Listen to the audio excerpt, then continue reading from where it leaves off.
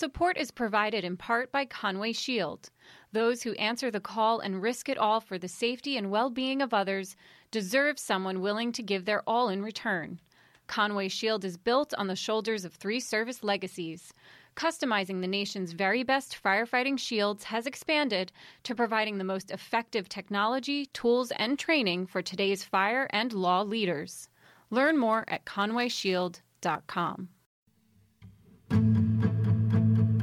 Welcome to the Leadership Under Fire Optimizing Human Performance podcast. I'm your host, Patty Murphy. In this episode, I'm joined by LUF founder Jason Bresler and LUF's Human Performance Advisor, James McNamara. If you're tuning into this podcast for the first time, you can listen to episodes number 5 and 12 to learn more about each of them. Since this is our year in review episode, we have a lot to cover in just a short amount of time. 2021 seems to have been a long, divisive year where we endured another 12 months of a global pandemic with impeding COVID-19 mandates, witnessed America's chaotic withdrawal from Afghanistan as we marked the 20th anniversary of the attacks on 9/11, and continued to redefine normal. But while it was another incredibly hard year for many, there were still moments that highlight the admirable tenacity and ingenuity of people and the resilience of the human spirit worthy of celebrating. Gentlemen, welcome back to another Year in Review episode. It's so great to speak with you today, virtually. Hi, Patty. Hello, Patty.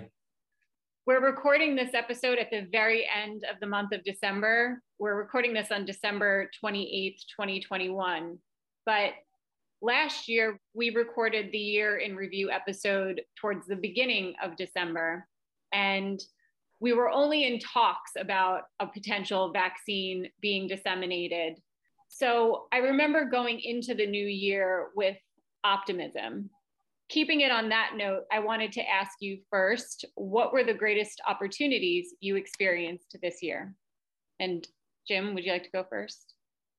Sure. I would start off with, from a team perspective, I had the opportunity to really expand my role, given the fact that Jason and Dan Salfrank had to take a step back because they were studying for captain.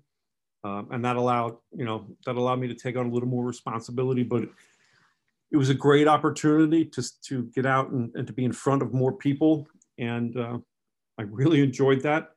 And it was also an illustration that the depth in this team, that when others can take a step back, we can still move forward.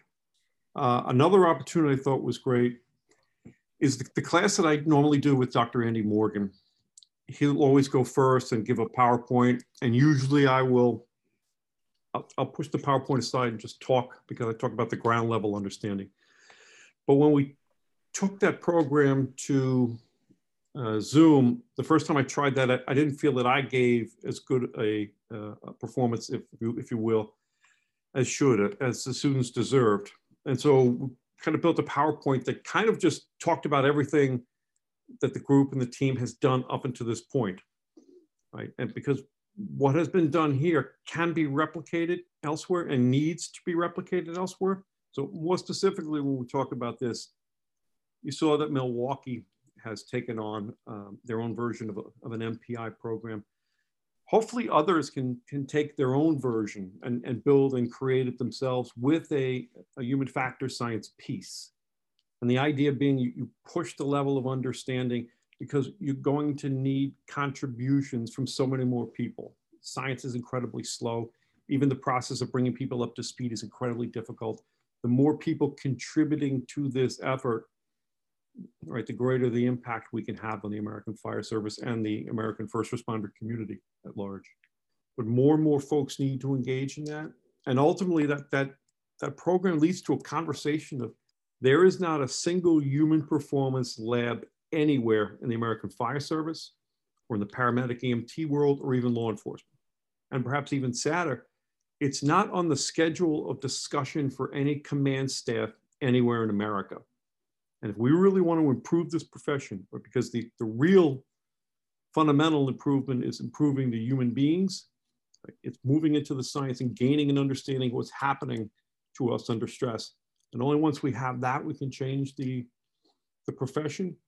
And hopefully that as we continue to pound the message, that it'll resonate with others. And you are starting to see, especially the folks out west, because they think so clearly and they're not tethered to history, that that change will most likely come from them because they think so differently. And that was two of the great opportunities for me this year. Jason, do you want to answer? What were your greatest opportunities this year? Sure. So I had a couple of wonderful opportunities and probably more accurately, like blessings in 2021, both personally and professionally. First and foremost, my wife and I welcomed a second baby girl into the world in March. So now I have two wonderful little girls.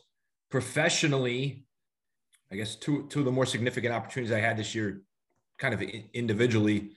One was the opportunity to return to the Marine Corps in an active capacity and largely in good standing after 8 year hiatus, more accurately, probably 8 years in purgatory.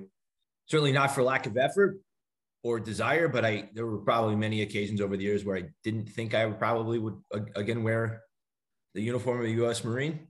So pretty incredible to find myself back in the Marine Corps and having opportunities to shape and impact the Marine Corps. And then, this summer I had the opportunity to return to special operations.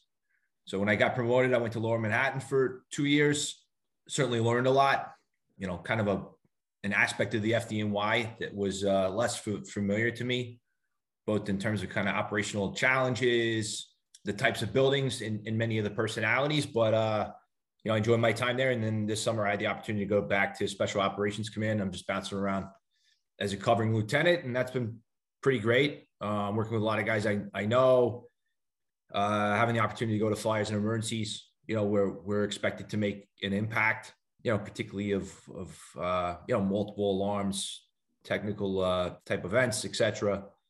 So I've very much enjoyed that. As far as the team goes, I think that the greatest opportunity we had in 2021 was solidifying the first iteration of the Milwaukee Fire Department's Human Performance Program. In many ways, it kind of replicates the MPI program that we've rolled out in the FDNY. We initially launched the program in early 2020, but of course, progress was thwarted by the pandemic. So we returned to Milwaukee this summer, drilled into the final blocks, namely Block 3, and have the first group there, on their way. And what a fantastic group of men and women, fire officers, EMS providers, truly 30 really, really solid performance leaders. In a department where morale is high and they're laser focused on the mission. And I will tell you, they do a considerable amount of work, particularly fire duty. So that was pretty cool seeing that kind of come to fruition this year as it relates to the team. So many significant, or I should say, life looks significantly different than it did at the end of last year and even the past several years. So I was so excited to dive into our conversation today that I didn't even acknowledge the fact that we're all calling in virtually for a reason. So Jim, where do you join us from today? I'm at my palatial estate here in New York City. And I definitely object to doing virtuals. We should do this in person because there is a certain dynamic that exists when you're sitting in a room together. And especially when Patty starts to roll her eyes at Jason and I, some of the things that we say, that's worth its price in gold. I don't know anything you're talking about. Jason, where are you coming from today or calling in from today? Yeah, I'm calling in from my in-laws in Missouri. I should mention, though, we had initially planned to do this in person at the Gotham studio a few weeks ago because Patty ran away from New York doesn't visit nearly as frequently as she should.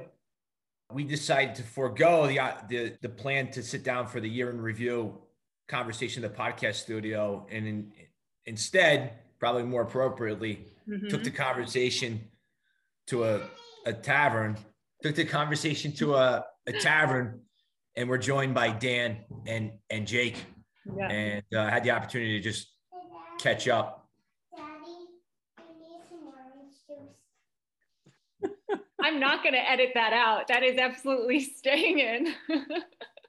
Yeah, I'm not going to apologize for pushing back this recording, because first things first, we have to practice what we preach. It was so important to get the team together and just spend time together and reconnect. I'm calling in from sunny Tampa, Florida. And I think my greatest opportunity this year was linked to my greatest challenge, which brings me to my next question that I posed to both of you. The year was really wrought with hardship. So what were the biggest challenges you found yourselves navigating? Oh, there were a number of them.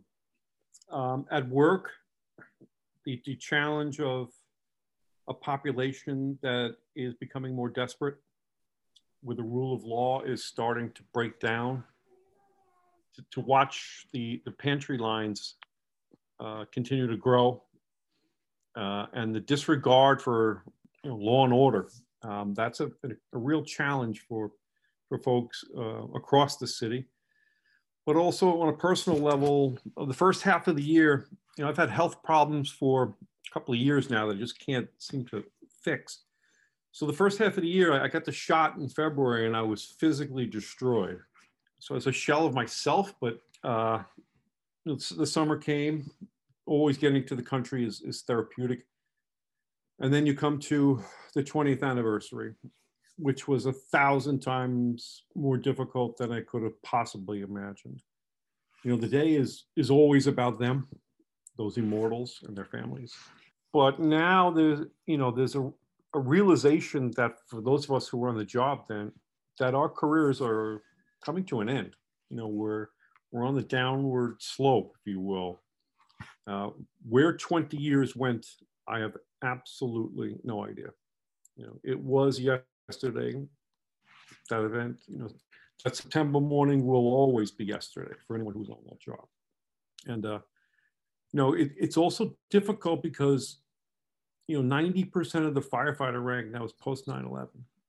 And you're losing the last generation of folks who have connection to what happened that day and to those who worked with the great ones. Who tells the stories, who keeps, their memories alive. That's difficult to handle it at times, but life moves on. And so then you come to the end of the year, and in New York, we were doing pretty well with a combination of vax, or if you didn't get the vaccination, then a testing regimen. It was working really well. The guys who didn't want it, they could take a test, it was perfectly fine. And then out of the blue, this mayor, who's, thank God, is leaving us, decides, no, everyone has to get the shot. And it sparked a level of anger and fury, the likes of which I have not seen in a long time. Guys who were normally middle of the road, even keeled, became enraged.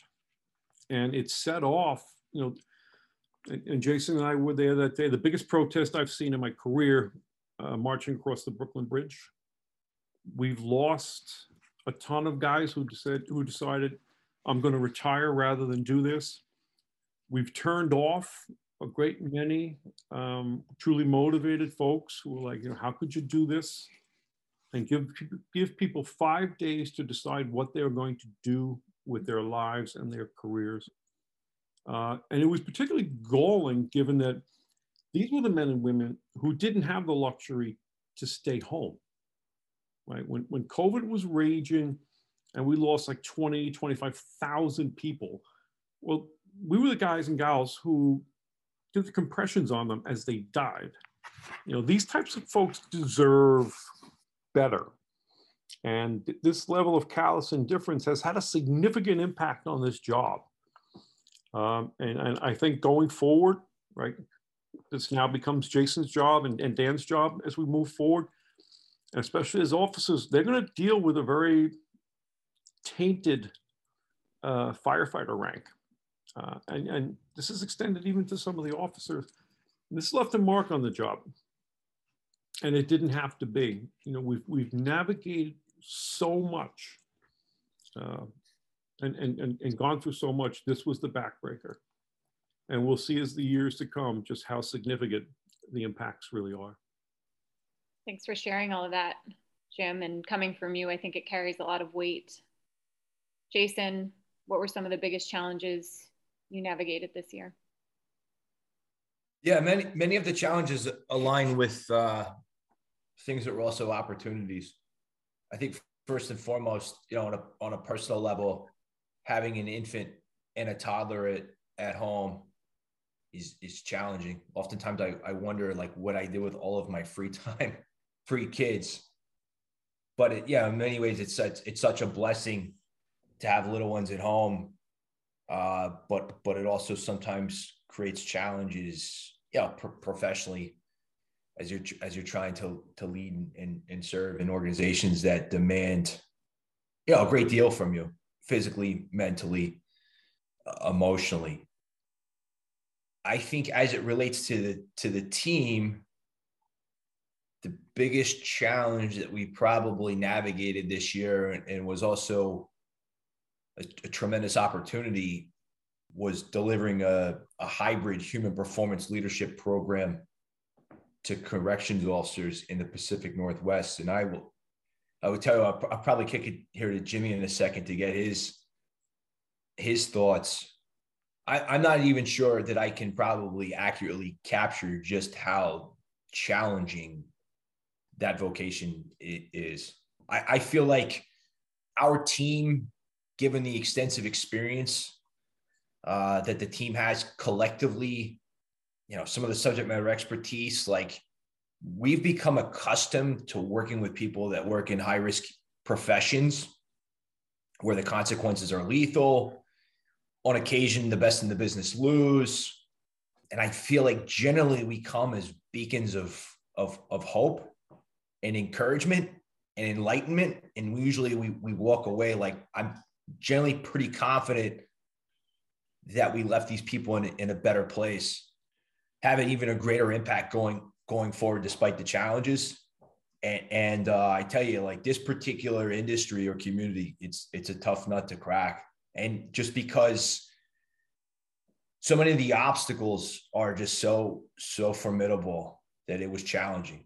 It's that's a tough look. Firefighters have it tough. Military certainly not without its challenges. I think August really highlighted or illuminated that, the month of August in Afghanistan.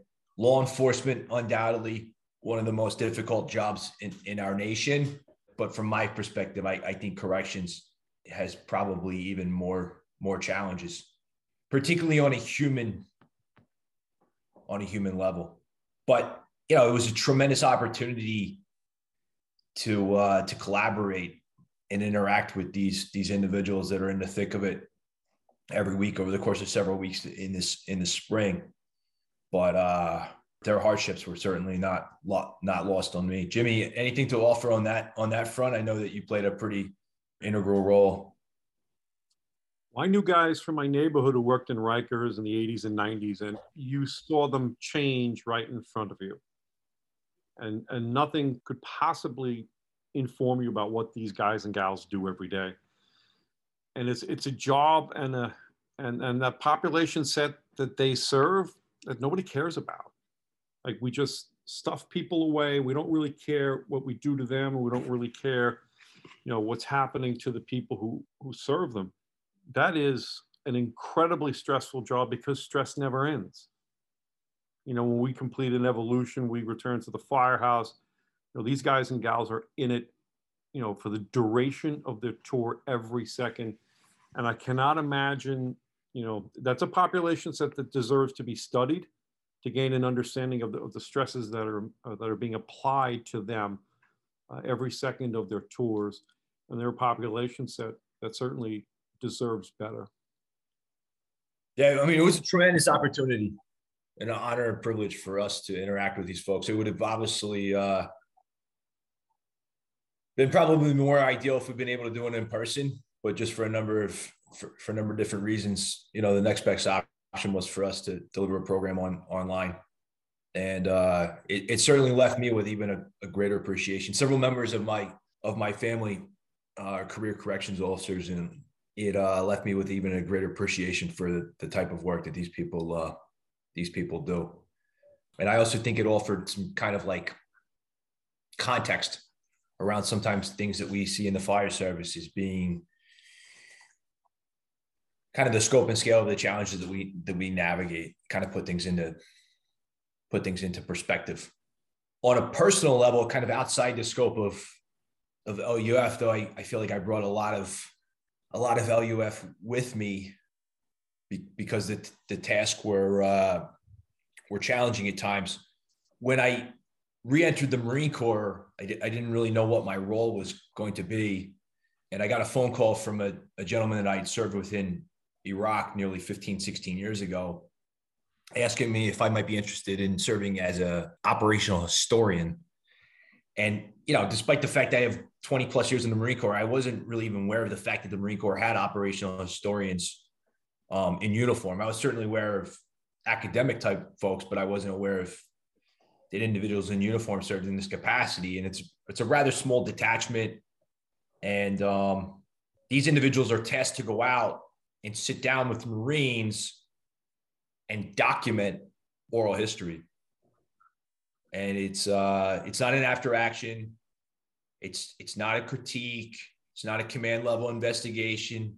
It's just an opportunity for a Marine who participated in a particular operation to kind of just sit down and share what the experience looked like, what it felt like, and how they think it will be portrayed by history. What they learned about themselves, what they learned about the Marine Corps, what they learned about humanity at large. So when I first joined the unit in the late spring, there really wasn't a whole heck of a lot going on. And I kind of anticipated that I would be sitting down with Marines of bygone generations, asking them to share about their experiences in Vietnam or Korea, or maybe the early years in Iraq, or even, an opportunity sometimes will arise where you could sit down with, there aren't too many left, but one of those Marines from the greatest generations from World War II. And in August, I was supposed to go to an Army school for a few weeks in the Washington, D.C. area. And those plans didn't come to fruition because I ended up getting a pretty good case of COVID. So I didn't execute my orders. I didn't go to school. And I really didn't know how I was going to meet my obligations to my unit for 2021. And lo and behold, then the final chapter in Afghanistan unfolds. And I remember, I vividly remember August 13th. One is because it's the anniversary of Bill Care's death. And Bill was one of the plank owners of LUF, one of the greatest Marines I ever served with, and was killed on August 13, 2009 in Afghanistan. And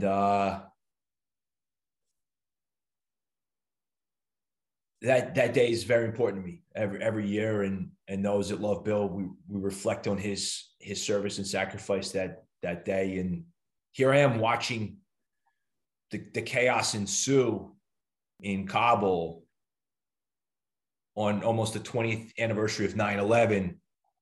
And it was just a huge punch in the gut. Unfortunately, things would get worse before they would get better. And now, I'm just sitting at home kind of watching all this play out on TV, which just so happens that my boss calls me a few days later. I'm actually working the firehouse, and asked me if I might be able to make my way to Virginia to interview the Marines that evacuated the embassy. And of course, I jumped at the opportunity, spent several days with those Marines, and was just taken back by the maturity and courage of these young men.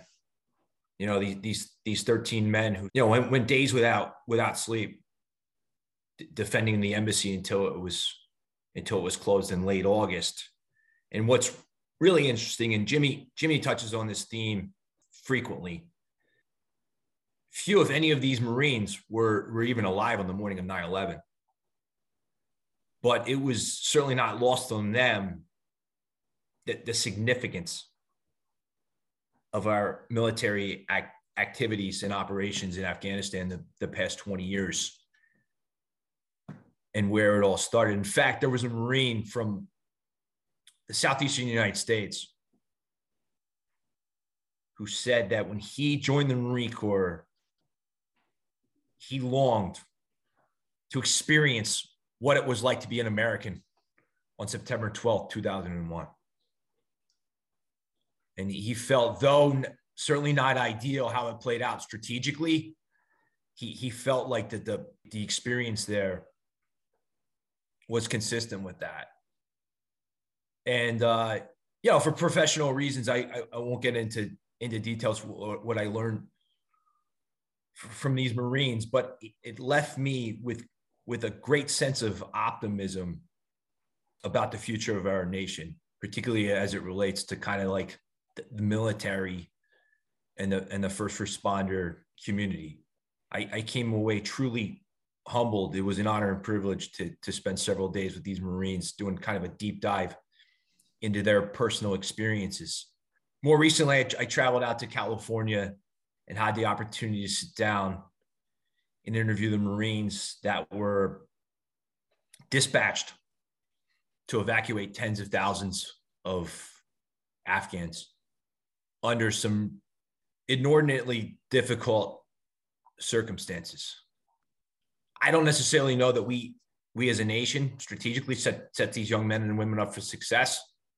But what I do know, at the small unit tactical level, it didn't matter. They gave this mission everything that they had. And 13 young men and women truly gave everything they had.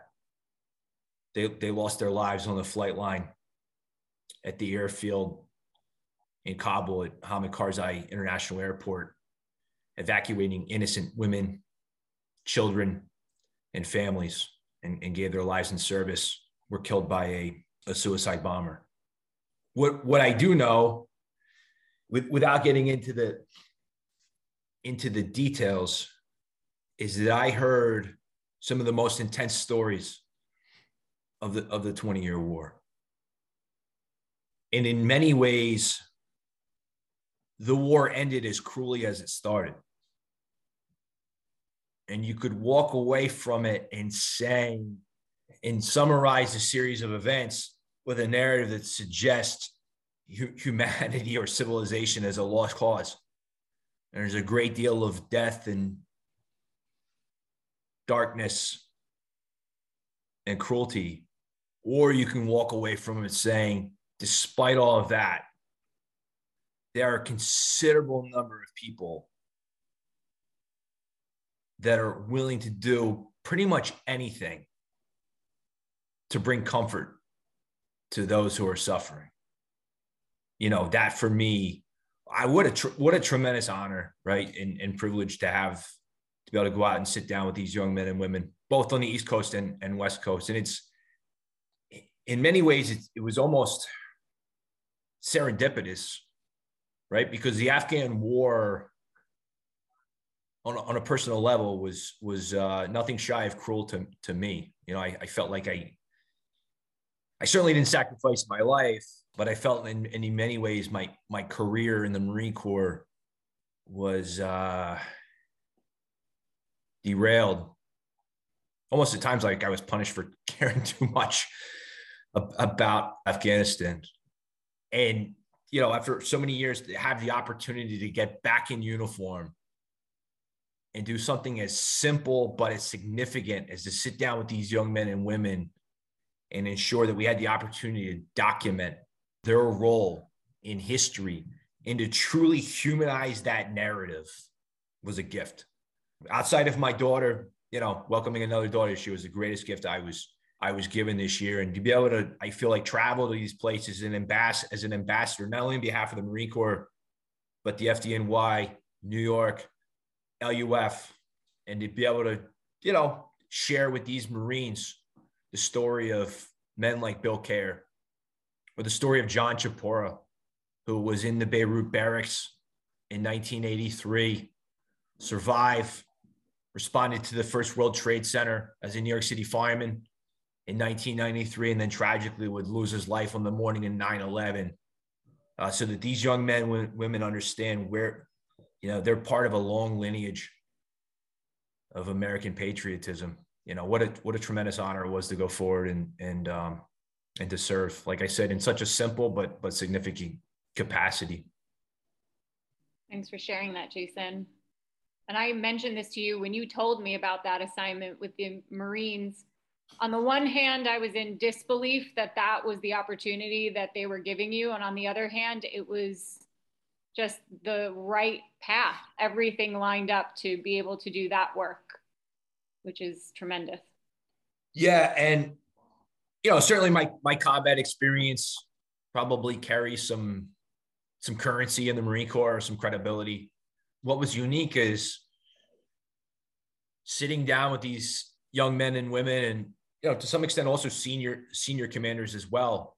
I kind of had to really, on many instances, kind of tap into my inner fader, because you're hearing things that are incredibly intense. You're largely there to listen, and there's so many individuals, whether it be Zinzer or Fader, or so many people on the team that have shaped, I think, who we are and how we think about human performance and how we think about leadership and how we think about human behavior in high risk settings under extreme duress. I certainly feel like my LUF education was helpful.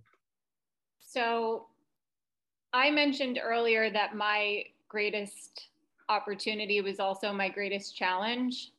And I know people listening in realize that one of these things is not like the other. I'm a young female civilian, so I don't have the exact same stories or experiences that you two have and share. But I did go through something this year that I think listeners to this podcast could identify with, which is that I started working at the FDNY in 2014. That's when we all met. Prior to that, was a reporter in New York City, and I am born and raised in New York City. So working at the fire department was really just a huge honor, and I really enjoyed the work. So in 2019, I threw my hat in the ring for a big promotion within the department, and all signs were pointing to that I was going to get this new prominent role. Cue spring 2020, and the coronavirus outbreak hit New York.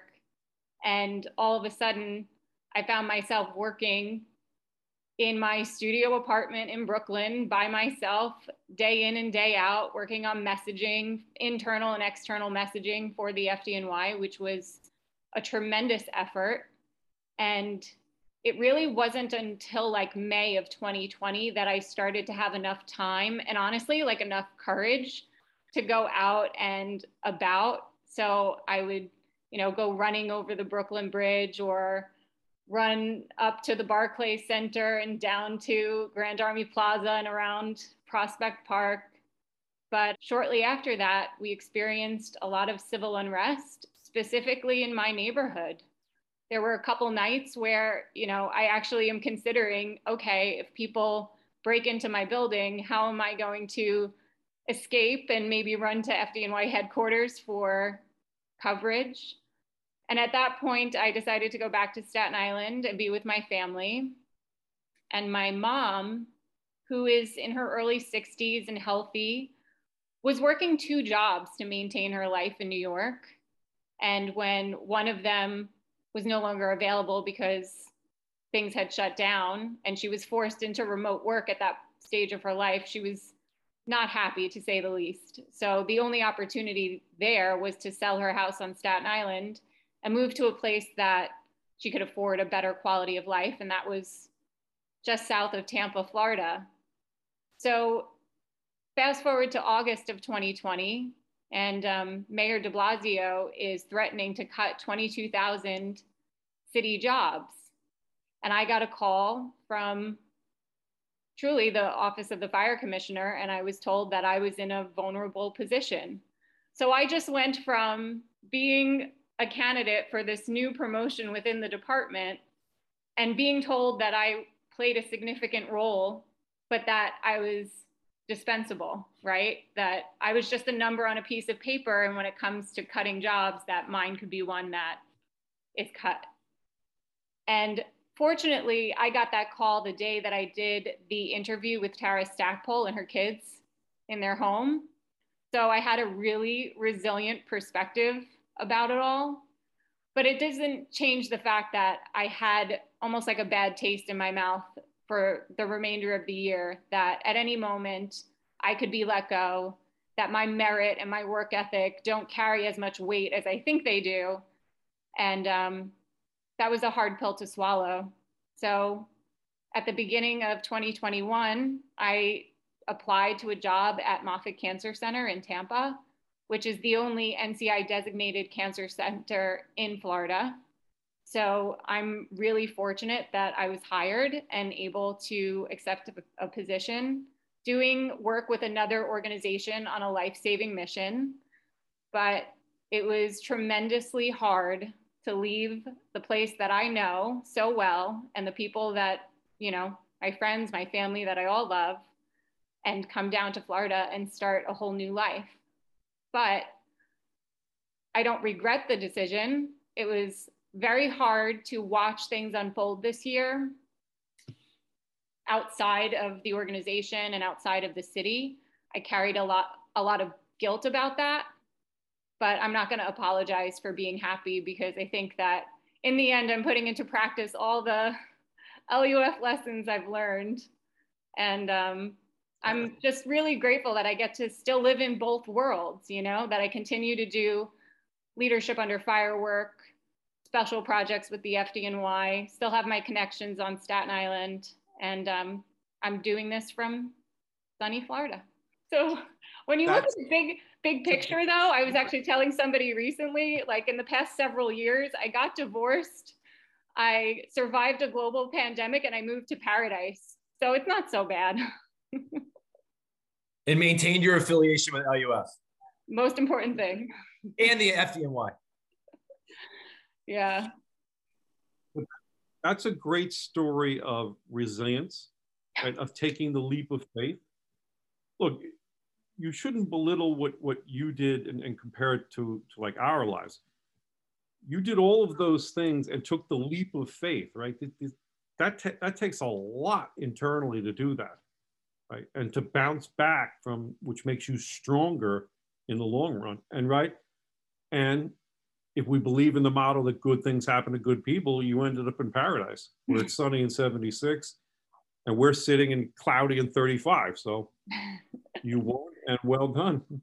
But I have talked to so many, yeah. I've talked to so many members of the department and other city agencies who are expressing the same sort of hardships when it comes to making that decision. Do I leave? And if I do, what's my life gonna look like? And I just wanted to share my perspective, because I think it's okay. It's okay to let go and try something new. It's essential. It's essential, and it ties into a larger question, right, of governance that doesn't work. When your most talented people are thinking of leaving these organizations and not contributing, those are entities and areas that are doomed to fail, right? You see this, you used to see it on a smaller level, just like the fire department and the police department, but now you're seeing it in a much larger area in this city. You can't allow talent to leave. Right? Any organization worth their soul works to find talent, to nurture it, to develop, and to reward it and unleash it, right? We'll think a little bit about maneuver here. This is telling, right? And what we've seen in the last couple of years with this mayor and then with this vaccine and the way we treat people, right? That doesn't bode well for the long-term future of this city. And I'm someone who lived here, and I was in grade school in the 70s. Right, and I saw the city when it collapsed. And you know, if you don't take care of the people who do the hard work, you're doomed to repeat that cycle. So organizations and individuals keep talking about returning to this new normal, or returning to normalcy, I should say. And it doesn't seem like we've forged a clear path to normal yet. So what are the most significant changes you've encountered or adopted this year? I actually think we're here. I think we've arrived at normal. Perhaps in the future, we will declare an end to this pandemic. I'm not so sure. In the early years of the post 9/11 wars, there was a belief that we would at some point declare an end to those wars. We declared an end this year. I don't really know if that's what the ending that folks had in mind looked like. But regardless, I think in many ways as a society found a steady state that going forward, life is just going to be lived in hybrid fashion. Sometimes we'll get together. Sometimes with things we'll do things virtually. I think as a society, we're just going to live with much less certainty than we did previously. Like, I know Jimmy played basketball at a very high level. I certainly didn't, but I love college basketball. And with all of the precautions they put in place this year, nothing is going according to plan. It's very early in the season. So many games this week have been canceled. There may be March Madness in March into April. There might not be. And I don't think anyone can say right now with certainty, whether it be Coach K, who's in his final season at Duke, or those in the front office of the NCAA, whether or not they're going to play basketball in March or April. They might not. And I just think that's one example. I think in many ways, as uncomfortable as we still are around the illness, a lot of the changes we've made behaviorally are actually, to some extent, have enhanced our lives. Every New York City firefighter and fire officer that I know spends more time with their kids than they did pre-pandemic. Every single one. And every single father that I know says, you know what? I wouldn't trade the amount of time that I have with my kids for all the social functions that we used to have. It's still really important to get together, but I think some of that has been scaled back. As it relates to the team, we were very much averse, well, probably me, I take the blame on this front, to doing things digitally or virtually pre-pandemic. Fortunately, we had the foresight to launch the podcast, and that certainly was because of Patty, because of your skill set and your talent. But, pre-pandemic, in my mind, the only way to actually deliver an LUF course or program was to do so in person. And anything shy of that was inadequate.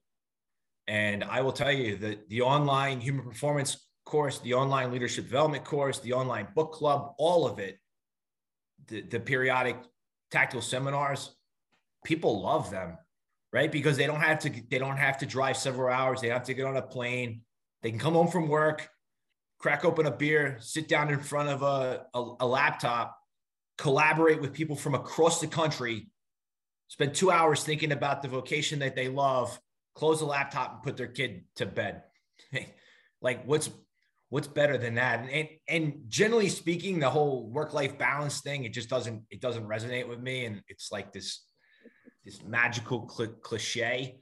I think in many ways, like this hybrid life that many of us are living now, both personally and professionally, in many ways is kind of enhancing our quality of life, particularly as it relates to spending time with our loved ones. It's certainly imperfect. There's a great deal of uncertainty. No one really knows until you're actually at an event whether that event is happening. There's a level of fluidity that I don't think we're accustomed to quite yet as a society, but I think we're kind of living in the new normal. And I think many of us are finding that it's actually okay. Jim, what are your thoughts? Yeah, I think Jason hit it on the head. People are being a little more resilient. They're being more adaptive, right? They're making changes, right? Again, poor folks, they're always the first to get hit and hit the hardest. But for folks who are still working, they're making adjustments and life is going on, right? You're making adjustments. That's a good sign, whether it's, moving to Florida, but for as many people that move to Florida, to Texas, as many are moving back here. So that, life will hit that balance point. But again, something that I'll talk a little bit about Banana, right? Humans are far more adaptive and resilient than we ever think possible. And you're kind of seeing it here. I mean, first of all, it's an incredible achievement to have like multiple vaccines in such a short period of time. And I don't know why we don't talk about this. I can't speak about the efficacy and any negative impacts, but to actually produce them so shortly is a remarkable accomplishment. And so we're learning. It's hit us in New York the hardest because we're all close together. We take a subway in the winter. We're indoors with the windows shut. But we're finding a way to get through, and that's a pretty good thing and a pretty good sign, right?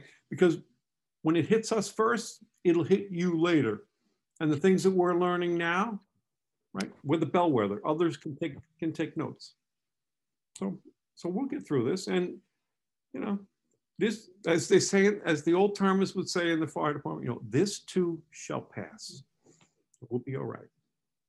Yeah, Patty, pre-pandemic, when you picked up and moved to Florida, whether it be LUF or the FDNY, we would have largely lost you.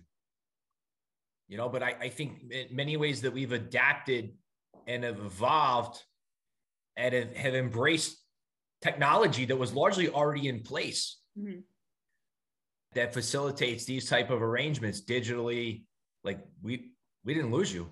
You have the good fortune of being able to live poolside in Florida and still help run the LUF podcast while the rest of us are stuck in Queens and the Bronx and Brooklyn. So I think you're winning.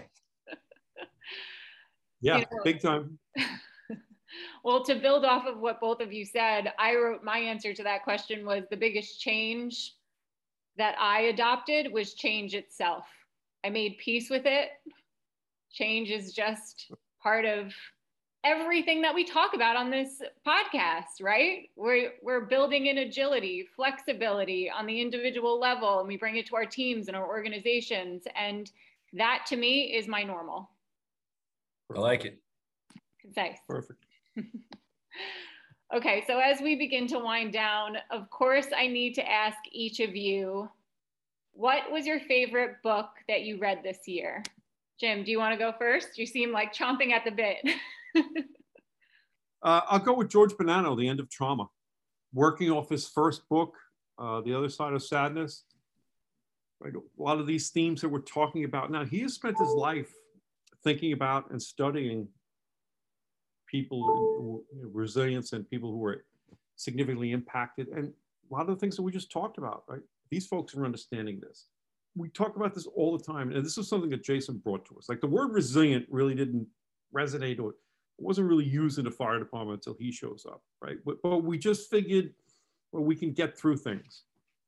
Well, we're getting through things now. And Bonanno's book is a more in-depth because it's an illustration that the things that you know at one point in life are probably going to change, right? With advances in technology that give you a better understanding of the human being, increasing data sets that paint a better picture, and also the understanding that what you know now, it's probably going to change in the future. And his work is really, it's a must read for anybody who has questions about this area.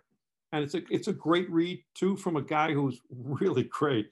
If you ever have the chance to spend time with him, and Jason and I were in his office, I mean, it's fantastic. From a guy who's great perspective on life, how you see it, how you view it, you can do it, right? You did it, right? We've managed to overcome some significant things, right? Bonanno put it to words, and it's essential reading for anyone in our communities. Excellent. Jason, what was your favorite book? I didn't really do a whole lot of reading in 2000. I had a feeling. Yeah. No, I did, but I didn't. A little context. So the FDNY captain's test generally goes off every 4 or 5 years. The pandemic threw a wrench in, and it was scheduled, it was postponed, it was scheduled, it was postponed, it was scheduled, it was postponed. Some of my cohorts were super diligent and consistent. I was not one of them. It was an on again, off again relationship of sorts between me and the FDNY books. But once once it became apparent that Tesla was going to happen, then I was all in. A little later than I probably should have been, but I was all in. So for the past several months, all I have done is read the FDNY bulletins. Didn't really have much in terms of bandwidth to read anything else. And I actually prided myself. I went 60 days without listening to a podcast or reading a book or even probably as much of an article. It just took that level of discipline, particularly since I was a little late to the party. So I'm very thankful, like everyone, I'm very thankful that the test is over.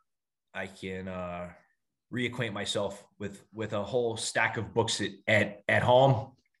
And many of the books that I intend to read are influenced by my buddy Jimmy's list of recommended reads. So I fully intend to embrace reading in 2022. I actually, on my flight out here to the Midwest, I'm reading a book about, has nothing to do with firefighting and actually nothing really to do with leadership, maybe in a formal sense, and human performance just lightly. And it's about commercial freight or the commercial maritime industry and these giant container ships that go to sea and are commonly or periodically attacked by pirates and, the commercial freight or maritime industry. So but there's a whole host of books. Sapolsky's on the list, Jimmy, right? There's a bunch of books that I fully intend to visit in 2022 and to get back into the OHP MPI mindset. Very good. I love that answer. I can't tell you how much I appreciate the fact that you were so honest, because sometimes I feel like if you pretend that you're bullying through these things, it does everybody else a disservice. So meet everybody where they're at. You'll pick up the books again in 2022. This is a judgment-free zone. I actually have 2 books that I wanted to acknowledge. Neither of them are on New York Times bestseller lists, and that's what I wanted to remind people of, that you can find some really great, valuable things that are not, on some prominent list somewhere. And the first one is the book, What Brothers Do by Michael Brown. Surprisingly, I hadn't read it prior to this year, but when we were working on the Remembering episode for Captain Patrick Brown, I picked it up and I read his account of 9/11 and finding out the story of, his brother and his relationships. And it was a very beautiful read. So if anybody is listening to this podcast and they haven't read What Brothers Do yet, I recommend putting it on your list. And then the second one that I read is called Across the Red Line, Stories from the Surgical Life. And it's a series of 14 essays written by a surgeon who worked at Moffitt Cancer Center. So in the spring, I was interviewing the head of the sarcoma department via Zoom. And right behind him was this enormous portrait of a man. And there's no way you have a portrait that size in your office and you don't have a story about that person. So of course I asked, who is that? And he explained, that's my mentor, Dr. Richard Carl. And he started explaining all of his accomplishments, which included authoring a book. So I went online, I ordered the book, and I swear it's like print on demand because it took like 3 weeks to get to me. I don't know that many people have read this book or even know it exists, but it introduced me to a whole new world that I am, now in healthcare and cancer research. And I really enjoyed it. So reminding people that you can find value in the books that aren't on the bestseller list and they hold a lot of value. Excellent. I wanted to know, Jason, with all your free time, is there a movie that you watched that you would recommend? Willy Wonka. I think Willy Wonka is the only movie that I've watched in several months, and it's my 3-year-old's favorite. So if there's a movie on in my house, chances are it's Willy Wonka. Classic. There's probably a lot of symbolism or something in there. Jim, what about you? I don't watch television. I was going to get Netflix just so I could watch something and put it here. But I'll go to my all-time default, which is All the President's Men. Greatest movie ever. And also the story behind it, right? The story that should remind us. And that was a great piece of work and a great movie. But I have nothing recent because of the guy on the right-hand screen there. Jimmy, well, between the tradition in the factory, the Flyer factory in Harlem that says no TV in the kitchen, right? And then coupled with the fact that Jimmy is, I think he's the last Mattis on the team in the sense that he does not have a television. Mm-hmm. Yeah, I unfortunately had to leave that club a couple of years ago when I welcomed kids into the world. But I have a lot of respect that, for Jimmy for still being in that in the Mattis Club. No TV. Well, I was going to say, in between working on my tan, I watched two things that all contribute to this. Both are on Netflix. One is called The River Runner, and the other one is The Alpinist. Sport-related documentaries. Okay. Yeah, Netflix has some great stuff. Yeah, for sure. All right, well, hopefully you two can answer this question. Which was your favorite podcast episode this year? This was really hard because this was a really good year with a lot of really interesting products. When you have Danny and Dennis Gordon in one, that's unbelievable. Captain Louis and Chief D, the Patty Brown one. For most of the year, I thought that Joe Flood was going to be the selection, but Dave Sears, I've been fortunate enough, we all have, to come in contact and to meet these kinds of folks through Jason, right? And it's incredible the people who defend this nation at its highest levels, the intelligence. His conversation to me was so great because he spoke a lot more about human factors than I thought he was going to be able to. It may get lost in it because he took off. But also when we talked about like the 90-10 breakdown, that in their world, 90% of your time is spent training and 10% operational. But if you're in firefighting and law enforcement, paramedics, you're like 95, 96, 97+% operational to training. And you think of the things that have happened in the post 9/11 world, right? We talk about our span, scope, and complexity of responsibility, the fact that we've become the all-encompassing agency of last resort, but yet the amount of time available to train continues to shrink, and especially as run totals explode. How is it, that nobody sees this? And Dave talks about the point, you have to stress this, that it has to change. And it really does. Like, why don't we talk about this? How much time does a unit train in any fire service in this country, especially those at high volume? And that needs to be talked about and changed, because we ask these fine young men and women to do so much with so little training. And as time moves on, they're only going to be thrust with more and more responsibilities. In order to be able to handle these things, they need an appropriate increase in training time. And training, not just, talk about the three phases of training, if you will, not just familiarization, but the repetitions that bring it to the point of automaticity, and then training with stress, right? That was a great point to drive home. And his conversation was great because, those guys are in a world, I mean, I never knew that such a world existed, people who was just so intelligent, so driven. And, we rest easy at night.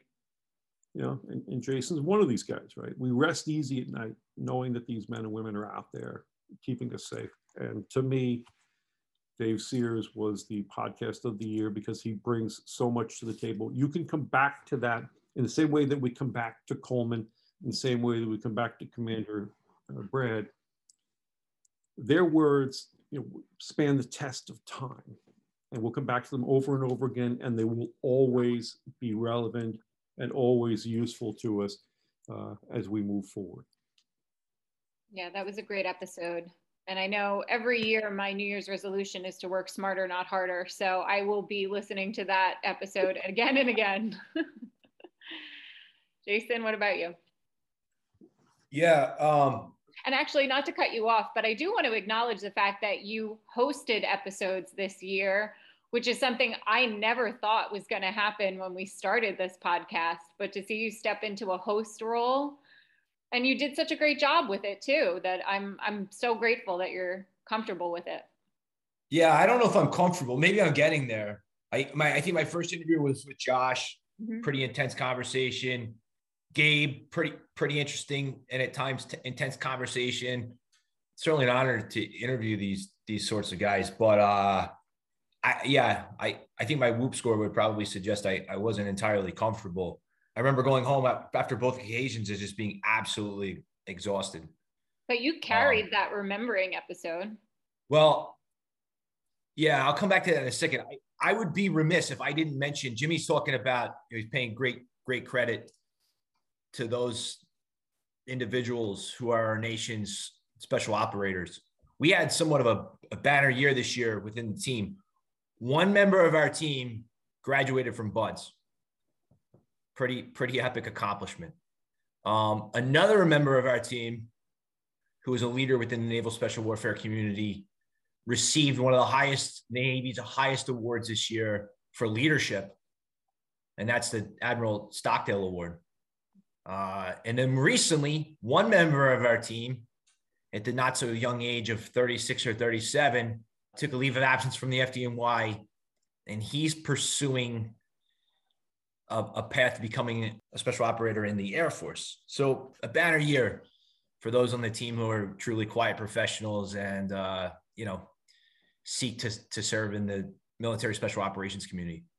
With regards to the podcast, yeah, I had the opportunity early in the year to interview Josh, interview Gabe, and I'm not sure why. Maybe logistically, I guess it just made sense for me to sit down and talk to some of Pat Brown's closest friends. I think given that this year was the 20-year anniversary of 9/11 and that Pat Brown truly is one of probably the most iconic leaders to lose his life on the morning of 9/11, we thought it'd be fitting. I knew that it was going to be intense. I didn't know Pat Brown personally, but I've spent enough time with some of his closest friends over the years that I felt like I had a pretty good sense of who he was, and pretty colorful guy, and a really interesting individual that had a tremendous heart for service, and not just on the fire floor. And what an honor it was to sit down and to be able to have the types of conversations that I had with guys like Bobby Burke and Tim Brown and Mickey and Michael Daly, and those guys who truly were Pat's closest friends. And it just so happened, I talked earlier about the end of the war. And it just so happened that it coincided with the cruel end to the Afghan war. And a big part of Pat's story was his service in combat in Vietnam, and then coming home and really feeling betrayed by kind of our nation's leadership politically and militarily, but then being able to channel all of that energy and angst and anxiety for the greater good, right? Like that's just, it's such a remarkable story. And it just so happened, it coincided with a time where I was trying to make sense of the war. Like so many of us were trying to make sense of the war's ending in Afghanistan, while also, interacting with these Marines that were coming home from this really intense and somewhat cruel experience. And what a gift it was. I was just, honored to play, a small role in putting that together. I'm very thankful that I had your expertise, Patty. I rely on, it was a huge honor. I'm just so happy to see how the podcast has evolved over the years. The virtual fireside chats and the Senior Man episodes are some of the most downloaded. Your interview with Gabe, Jason, is the most downloaded podcast episode. So hearing you speak with your peers is truly something that is needed. And even Tim Clark, another LUF team member, hosted an episode. And at first, we're resistant to change. I had a little bit of a hard time letting go and saying, okay, you guys host the episodes, but it's been a great experience to watch you all evolve and grow and spread these messages, help get information to people, and just create historical records for everyone.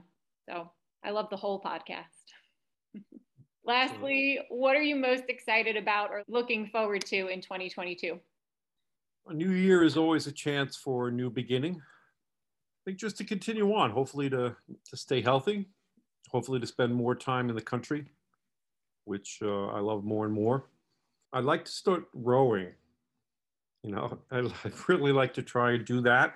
So, just a continuation. Life is pretty darn good.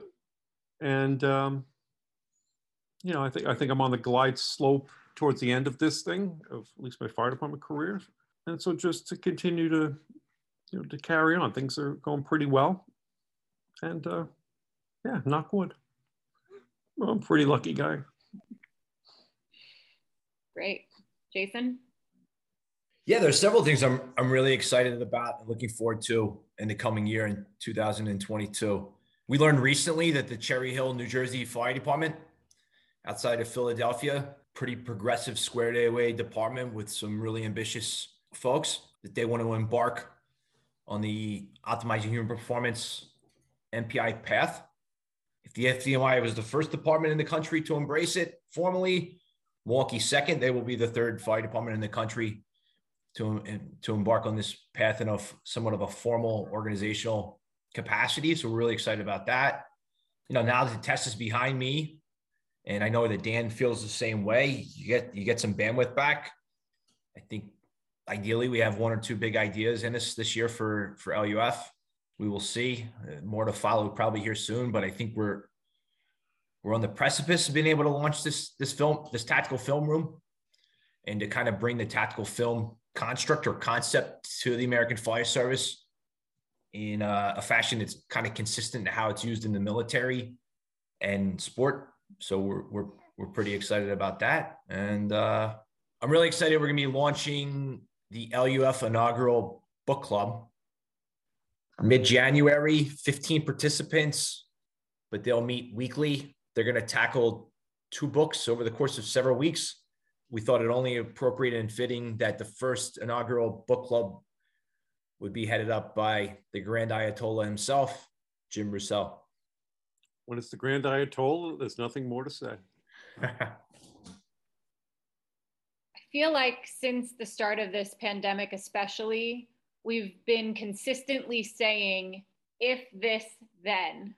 If we have a vaccine, then things will be okay. If this, then. And very conditional.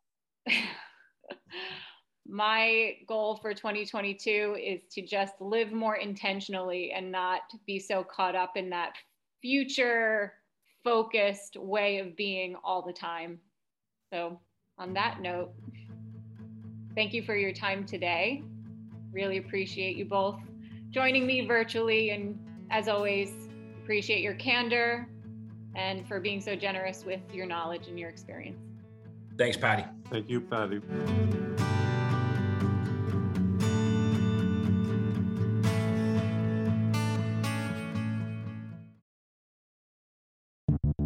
The Leadership Under Fire podcast provides a platform that helps to prepare performance leaders to navigate the moral, mental, emotional, intellectual, and physical rigors in high-risk and ultra-competitive settings by developing strength of mind, body, character, and critical thought. For more on this, visit leadership